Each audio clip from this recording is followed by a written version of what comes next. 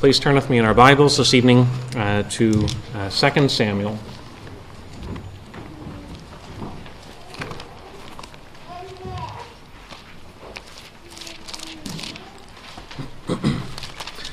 Second Samuel, and you'll find this on page 257 if you're looking at the church Bibles, and we're reading at verse 1.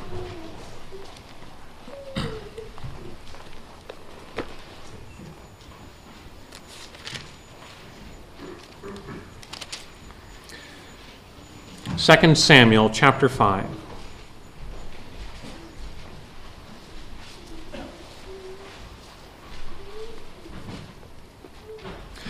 Then all the tribes of Israel came to David at Hebron and said, "Behold, we are your bone and flesh. In times past, when Saul was king over us, it was you who led us out and brought in Israel. And the Lord said to you, 'You shall be shepherd of my people Israel, and you shall be prince over Israel.' So all the elders of Israel came to the king at Hebron, and King David made a covenant with them at Hebron before the Lord, and they anointed David king over Israel. David was 30 years old when he began to reign, and he reigned 40 years. At Hebron he reigned over Judah 7 years and 6 months, and at Jerusalem he reigned over Israel and Judah 33 years. And the king and his men went to Jerusalem against the Jebusites, the inhabitants of the land, who said to David, 'You will not come in here, but the blind and the lame will ward you off,' thinking David cannot come in here. Nevertheless, David took the stronghold of Zion, that is, the city of David. And David said on that day, 'Whoever would strike the Jebusites, let him get up the water shaft to attack the lame and the blind, who are hated by David's soul. Therefore it is said, the blind and the lame shall not come into the house.' And David lived in the stronghold and called it the city of David. And David built the city all around from the Millo inward. And David became greater and greater, for the Lord, the God of hosts, was with him. And Hiram, the king of Tyre, sent messengers to David, and cedar trees, also carpenters and masons, who built David a house. And David knew that the Lord had established him king over Israel, and that he had exalted his kingdom for the sake of his people Israel. And David took more concubines and wives from Jerusalem, after he came from Hebron, and more sons and daughters were born to David.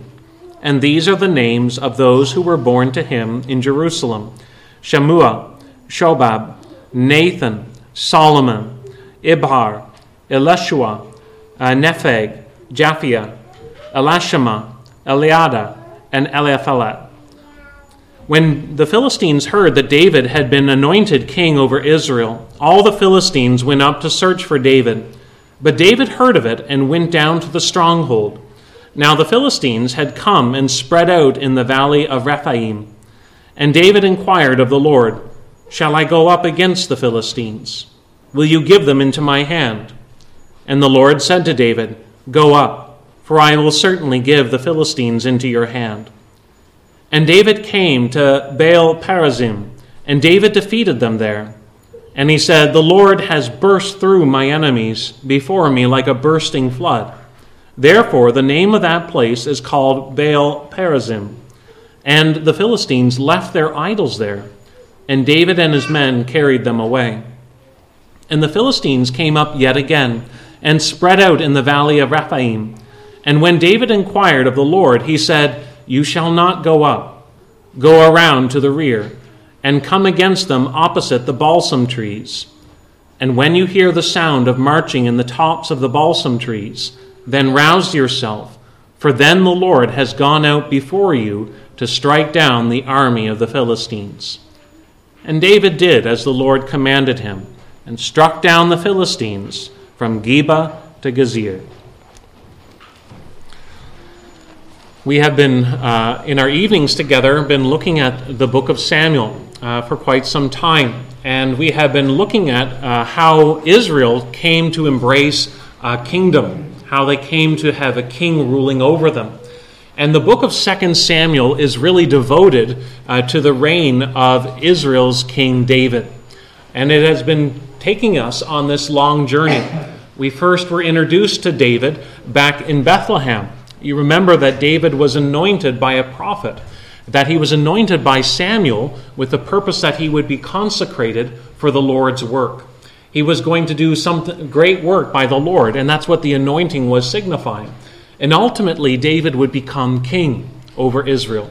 He would be Israel's greatest king in the Old Covenant economy. But it would be many years before a young man in Bethlehem would become king. But his journey would take him from Bethlehem ultimately to Jerusalem. And this evening we want to look at how David became king, not only of one tribe, but ultimately how he came to rule over all the tribes of Israel, how he became Israel's king. And we want to look at it, how ultimately it was because the Lord was with David and caused him to succeed. And we want to see that because the Lord will cause his chosen servant to succeed, we are to be devoted to the Lord's servant. We are to be devoted to the one whom the Lord has chosen. You remember that Saul had died, and David had heard news of Saul's death and asked if now was the time for him to go up into the land of Judah, if he should now relocate into the land of Israel. And the Lord told him to go up. And he went to Hebron, one of the areas within Judah. And there it tells us he was anointed as king over the tribe of Judah. David was king. But we highlighted that David became king in a very obscure way. Only one tribe acknowledged him as king. The other tribes did not. And so there is this gap, or there is this delay in Israel's history where David is a king. His beginning of his kingdom is very obscure, very small. But it is something that grows bigger and bigger and stronger. And eventually, he becomes king over all the tribes. And that's what we see here in chapter 5. It says, "Then all the tribes of Israel came to David at Hebron and said, 'Behold, we are your bone and flesh.'" And we want to see why this happened. Why is it that after all this time, now the tribes of Israel come to acknowledge David? And we want to look at this chapter in two thoughts. We want to think about the discernment of the people, and then we want to think about the demonstration of the accomplishments attained. Well, first, there is the discernment of the people. When they came to David, it says there in verse 1, "Then all the tribes of Israel came to David at Hebron." We don't have to think of this meaning that every single Israelite came to Hebron. It's saying that all the tribes of Israel came. But that would mean all the representatives of those tribes came to David at Hebron. You remember earlier when Abner, the commander of Saul's army, was trying to organize the allegiance switching over to David. It tells us that Abner did not go and talk to every single Israelite. He went to talk to the leaders in the tribes of the people of Israel. It tells us back in chapter 3 that he went and talked to the elders in verse 17. And so here when it says that all the tribes of Israel came to David, we're to understand that, meaning representatives of those tribes came to David. And that's what it says later on in verse 3. "So all the elders of Israel came to the king at Hebron." That the people of God have always been led by representatives, those who are entrusted with that role of caring for the people collectively. That was true in the Old Testament, and it's also true in the church even today. There are elders that are called and entrusted with the responsibility of leading the people of God. And we see that happening here. But it says that all the tribes of Israel came to David at Hebron, and they said, "Behold, we are your bone and your flesh." Notice here that it is the people of Israel that are coming to David. It is not David imposing himself. It is not David bringing them to scream out uncle. But rather it is them coming and acknowledging David for what he is. They are acknowledging that David is king. And they explain what they're doing here in a number of statements. They're explaining why there is this shift that is taking place. The first thing that they said is we are your bone and flesh. At the very least, what they are saying there is they are recognizing there's a sense of kinship between them. We are brethren. We are people that share a connection. We are all descendants of Abraham. They are recognizing something about David. The law of God in the Old Testament required that any king who ruled over Israel was to come from within the covenant community. It was to be one of your brothers. You were not to have a foreigner rule over you. And so at the very least, what they are saying here is they are recognizing that David shares that familial or that brotherly characteristic, that he is one of them. He's a brother Israelite. But it seems like they're saying more than that, doesn't it? Because they're not saying, you are our bone and flesh, but rather they are saying here in verse 1, we are your bone and flesh. The emphasis seems to be lying in the fact that they are drawing a connection between themselves and David. And in coming to David, they are acknowledging that David is king, and they are claiming a connection to him as a result. They are looking to find their refuge in David. They are looking to find protection under him because he is one of them. And so they're laying claim to that connection by saying, you are king, and we want to find our identity with you. We want to come under your reign and give our allegiance to you. But the second thing that they do in explaining what they're doing is that they say, they look back on David's past. They go on and they say, in times past when Saul was king over us, it was actually you who led us out and who brought us in. In other words, they're saying, David, you were the one that actually led us out into battle. David, you were the one that ultimately brought victory and prosperity to our nation. And so what they're highlighting here is by looking back on David's past, David has shown himself to be a competent, a capable leader over the nation of Israel. You have shown yourself to be a mighty warrior, but you've also shown yourself to be someone who has brought prosperity to our nation. And so they're explaining what they're doing here by saying, David, we see what you've done in the past. You're competent to lead us. And they draw attention to that. But when they come to David at Hebron, they don't just simply say, there's a kinship between us. And David, you have been a great warrior for us in times past. Their greatest statement is the third statement that they make. They make appeal to the word of God. They go on and they said, the Lord said to you, you shall be shepherd of my people Israel, and you shall be prince over Israel.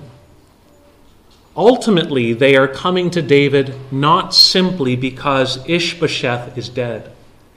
You remember that there was a time in Israel when there were two kings, that after Saul died, we are told that Abner, the commander of Saul's army, installed the son of Saul to become king, and that Ephraim and Benjamin and all the tribes of Israel, with the exception of Judah, embraced him. But we're told here that the people of Israel knew better. They knew there was a promise of God, that there would be one who would shepherd the people of Israel, who would be a man of the Lord's own choosing, a man that was better than Saul himself. And here they're coming and they're saying, we know, David, the promise was about you.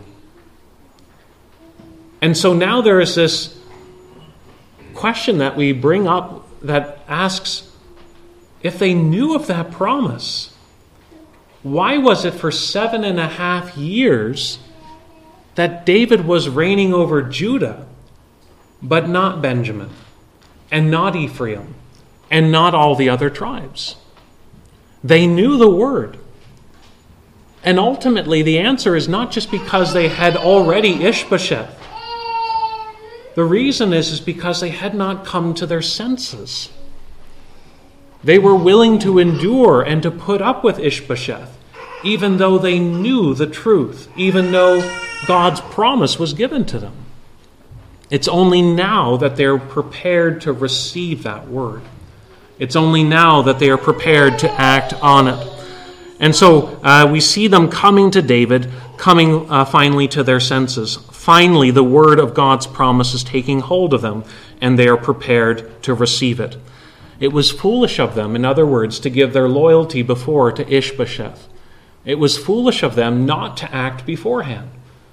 But here it is, Israel's history. For 7 years, they didn't act. They didn't have David as their king. And it's only now that they are acting. But that's like what Scripture says of every one of us, that by nature we are foolish because we do not embrace, we do not receive God's word. We live our lives without reference to God's promise. We live our lives as we see fit. That's what Paul says in Titus chapter 3. He says, "We ourselves were once foolish, disobedient, led astray, slaves to various passions and pleasures." Christianity uses the language of conversion. We speak about the need to be converted. What do Christians mean when they talk about conversion? What does it mean that a person must be converted to enter the kingdom of God? To be converted is someone who has come to receive the truth of God's promise. It is someone who has embraced the King, the Lord Jesus Christ.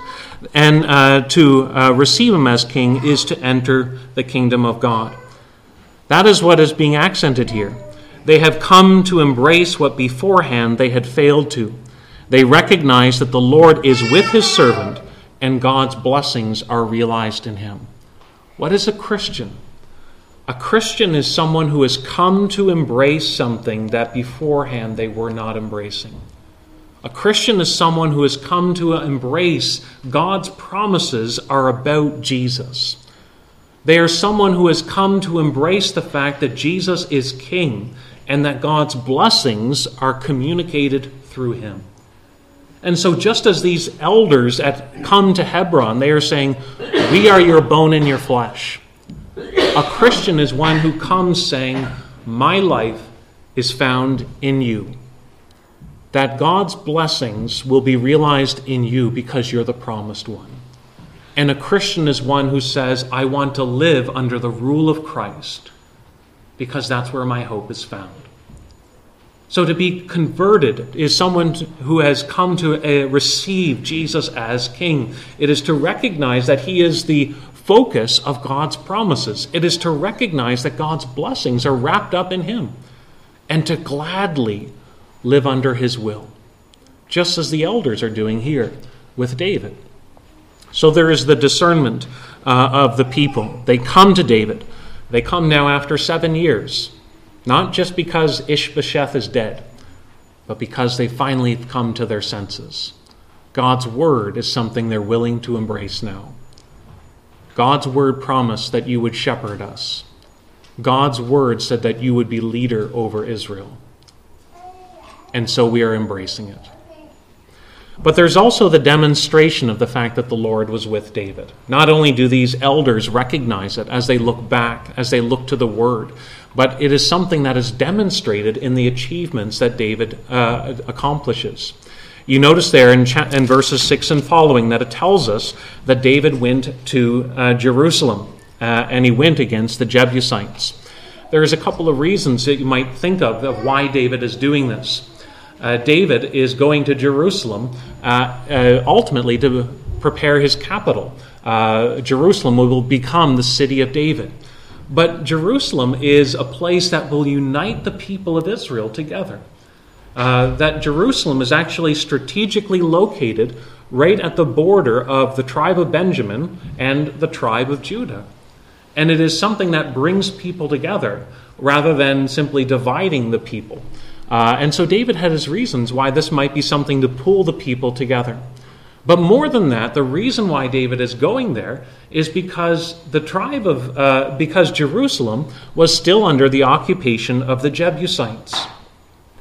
When God promised Abraham that he would give him and his offspring a land of promise, it was the land that belonged to the Canaanites and the Amorites and the Jebusites, but it was also the land that belonged to the Jebusites. And when you read in the historical books you'll read about how when Israel invaded the land, as they came to occupy that promised land, they failed to take Jerusalem. That the tribe of Benjamin was not able to take over Jerusalem. And so the Jebusites continued to live there.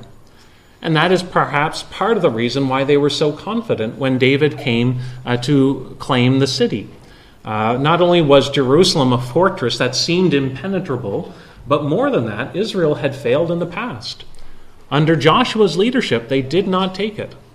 Benjamin could not do it, despite multiple attempts. But now David is preparing to do the same thing. He is preparing to lay claim to the promises of God, to secure God's blessings, and fulfilling God's promise to Abraham. And so despite the mockery of the Jebusites, it tells us in verse 7 that David took the stronghold of Zion, that is, the city of David.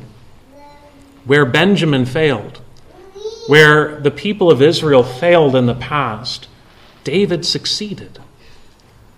David succeeded where others had failed, and it was due to the fact that God was with him. And so the land, the city of Zion is taken over as the city of David.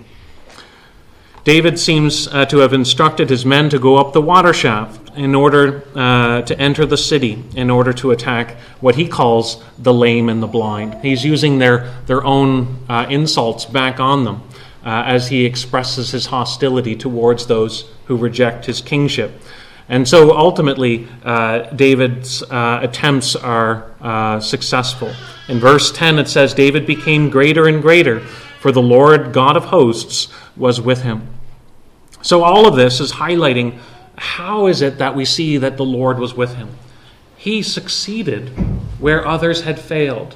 He is securing God's promised blessings that were given to Abraham. He is occupying the city of Jerusalem. And all of this is showing that God is with him. And God's promises to Abraham are finding their fulfillment in part even in the life of David. Now, when you think of Jerusalem, Jerusalem is a place that continues to get a lot of interest even today. It gets a lot of interest even in the news.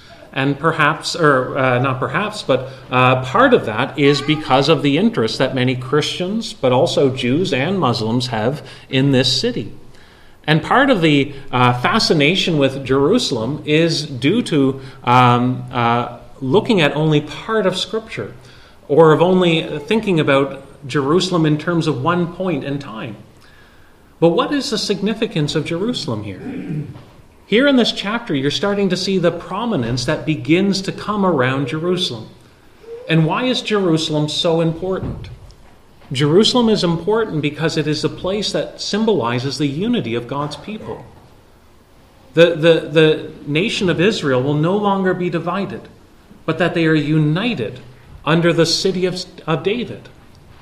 That it is in Jerusalem where the king reigns. And so it highlights the man that God has chosen. God's blessings are being secured through Jerusalem. But it is also in Jerusalem that we see the enemies of God's people being driven away.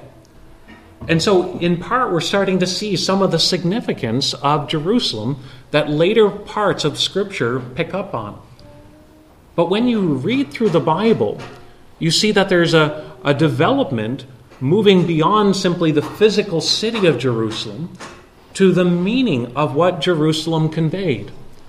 Jesus' coming in this world shifts our focus away from the physical city itself to thinking about the heavenly Jerusalem, to thinking about New Jerusalem.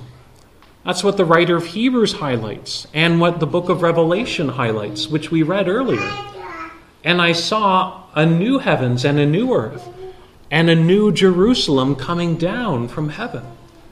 That Jerusalem, the new Jerusalem, is this depiction of the unity of God's people under the reign of the Lord Jesus Christ, where the enemies of God's people are done away with, where they are driven away. And that is ultimately where our focus should be on. It is on the fulfillment of God's promises. And we see even the beginning seeds of that here in 2 Samuel. The unity of God's people, the securing of blessing, and the driving away of God's enemies. So all of that is highlighting how the Lord's success, how the Lord is with David. He has succeeded where others have failed. When we look to the Lord Jesus, we see how he reigns even now and how he will reign in the new heavens and the new earth. God's blessings are communicated. What is the effect of Christ's death and resurrection? One of them is the unifying of God's people, including Jews and Gentiles. That the dividing wall has been removed, and that now we are one in Christ. Jesus himself says in John's Gospel, "I have other sheep who are not of this fold. I must bring them also, and they will listen to my voice." So there will be one flock and one shepherd. So he has united God's people. He communicates God's blessings on the basis of his righteousness. So the Lord was with David. How do you know? Because he succeeded where others failed. He captured Jerusalem. And God's reign was visible even through his servant David. But the Lord was with David in another way, and that is in the way that David's fame spread beyond the borders of Israel itself. It tells us in verses 11 and 12 that Hiram, the king of Tyre, sent messengers to David. He sends cedar trees and carpenters and masons who built a palace for David.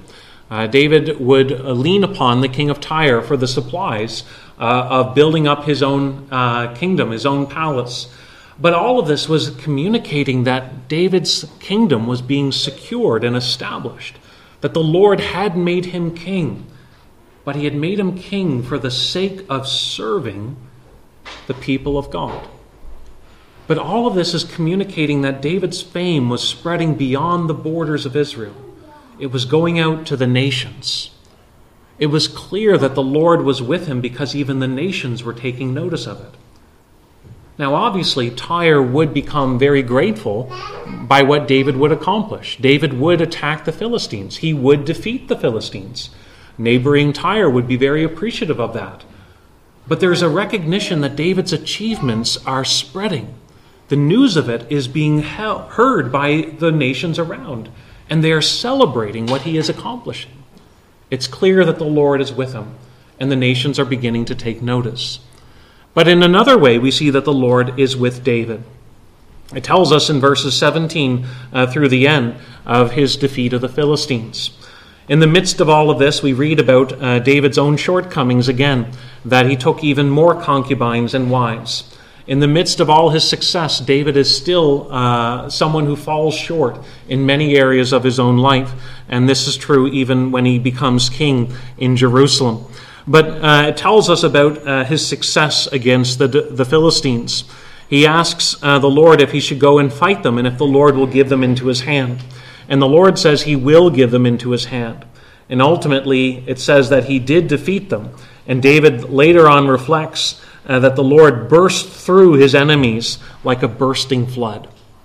Think about that. Whenever there's a flood that rises up, the flood waters overcome the barrier that holds them back. The flood waters conquer the land barrier. They simply overwhelm whatever is trying to withstand them. And then it just spreads. And it's hard to stop it. And David is saying, this is what it was like fighting with the Philistines. The Lord's favor caused him to succeed. And the Lord's power was bursting over and overwhelming the enemies of God's people. And so he had a great success against the Philistines. And even so much that the Philistines left their idols on the field. And if you remember back in 1 Samuel, what happened with the Ark of the Covenant? The people of Israel had brought out the ark thinking it would help them in battle. And ultimately the Philistines took it away. But now under David, the tables are reversed. And we're told that the people of Israel are those who take the idols of the Philistines and ultimately have them burned in the end. They're defeating the idols that cannot speak, the idols that cannot move, and the idols that have no smell. And it is demonstrating the living God for who he is. There is a second battle, and again, David's men are victorious. But what is noteworthy is that when they are to attack, it is in a different way. They are to attack when they hear the sound of marching on the top of the balsam trees, because then they will know that the Lord has gone out before them to strike down the army. David's fighting is successful because the Lord is fighting for his people. The Lord was clearly with David. He succeeded where other people failed. His fame was spreading, and his kingdom was becoming more secure. He defeated the Philistines and drove them back as he lived in obedience to God's will. But in a much greater way, the Father was and is with his Son, the Lord Jesus. Jesus did what he did because the Father was with him, because the Spirit empowered him, because he is the Lord's chosen servant. He did the miracles that he did because of the favor of God, but he succeeded where others failed. He lived a life of righteousness where you and I have failed. We have failed to attain, to conquer sin, but Christ has conquered it. He lived obedient to the Father's plan, all the way to the point of laying down his life on the cross. He secured God's blessings, not simply a city, but he secured eternal life for all who belong to him. So it comes back to this question of, have we come to our senses? Are we like the elders who came to Hebron who say, "We are your bone and flesh"? We recognize not only what you have done in the past, but we recognize that God's word, God's promise is about you. That we recognize that the promise of God's salvation is wrapped up in the Lord Jesus Christ. That's our hope. We're coming not because of just pragmatic concerns, but we're coming because we know who Jesus is. Are we people who have come to our senses? Or are we people that continue to suppress the word of God? Are we people that continue to live looking to idols ultimately to deliver us? For 7.5 years, the people of Israel did not recognize David as king. But eventually they came to their senses. Where are we at this evening? Have we come to trust in the Lord Jesus as King and Savior of sinners? Let's pray. Heavenly Father, we do pray that by your Spirit you would cause us to come to our senses, that we would recognize that your word is truth, and that your word speaks and directs us to your Son, the Lord Jesus. We pray that we would understand that even where David himself fell short, that the Lord Jesus is perfect in his accomplishments, and that his successes demonstrate your favor upon him. Lord, we pray then that our hope would be anchored in the Lord Jesus, and that you would direct us in your will. In Jesus' name we pray.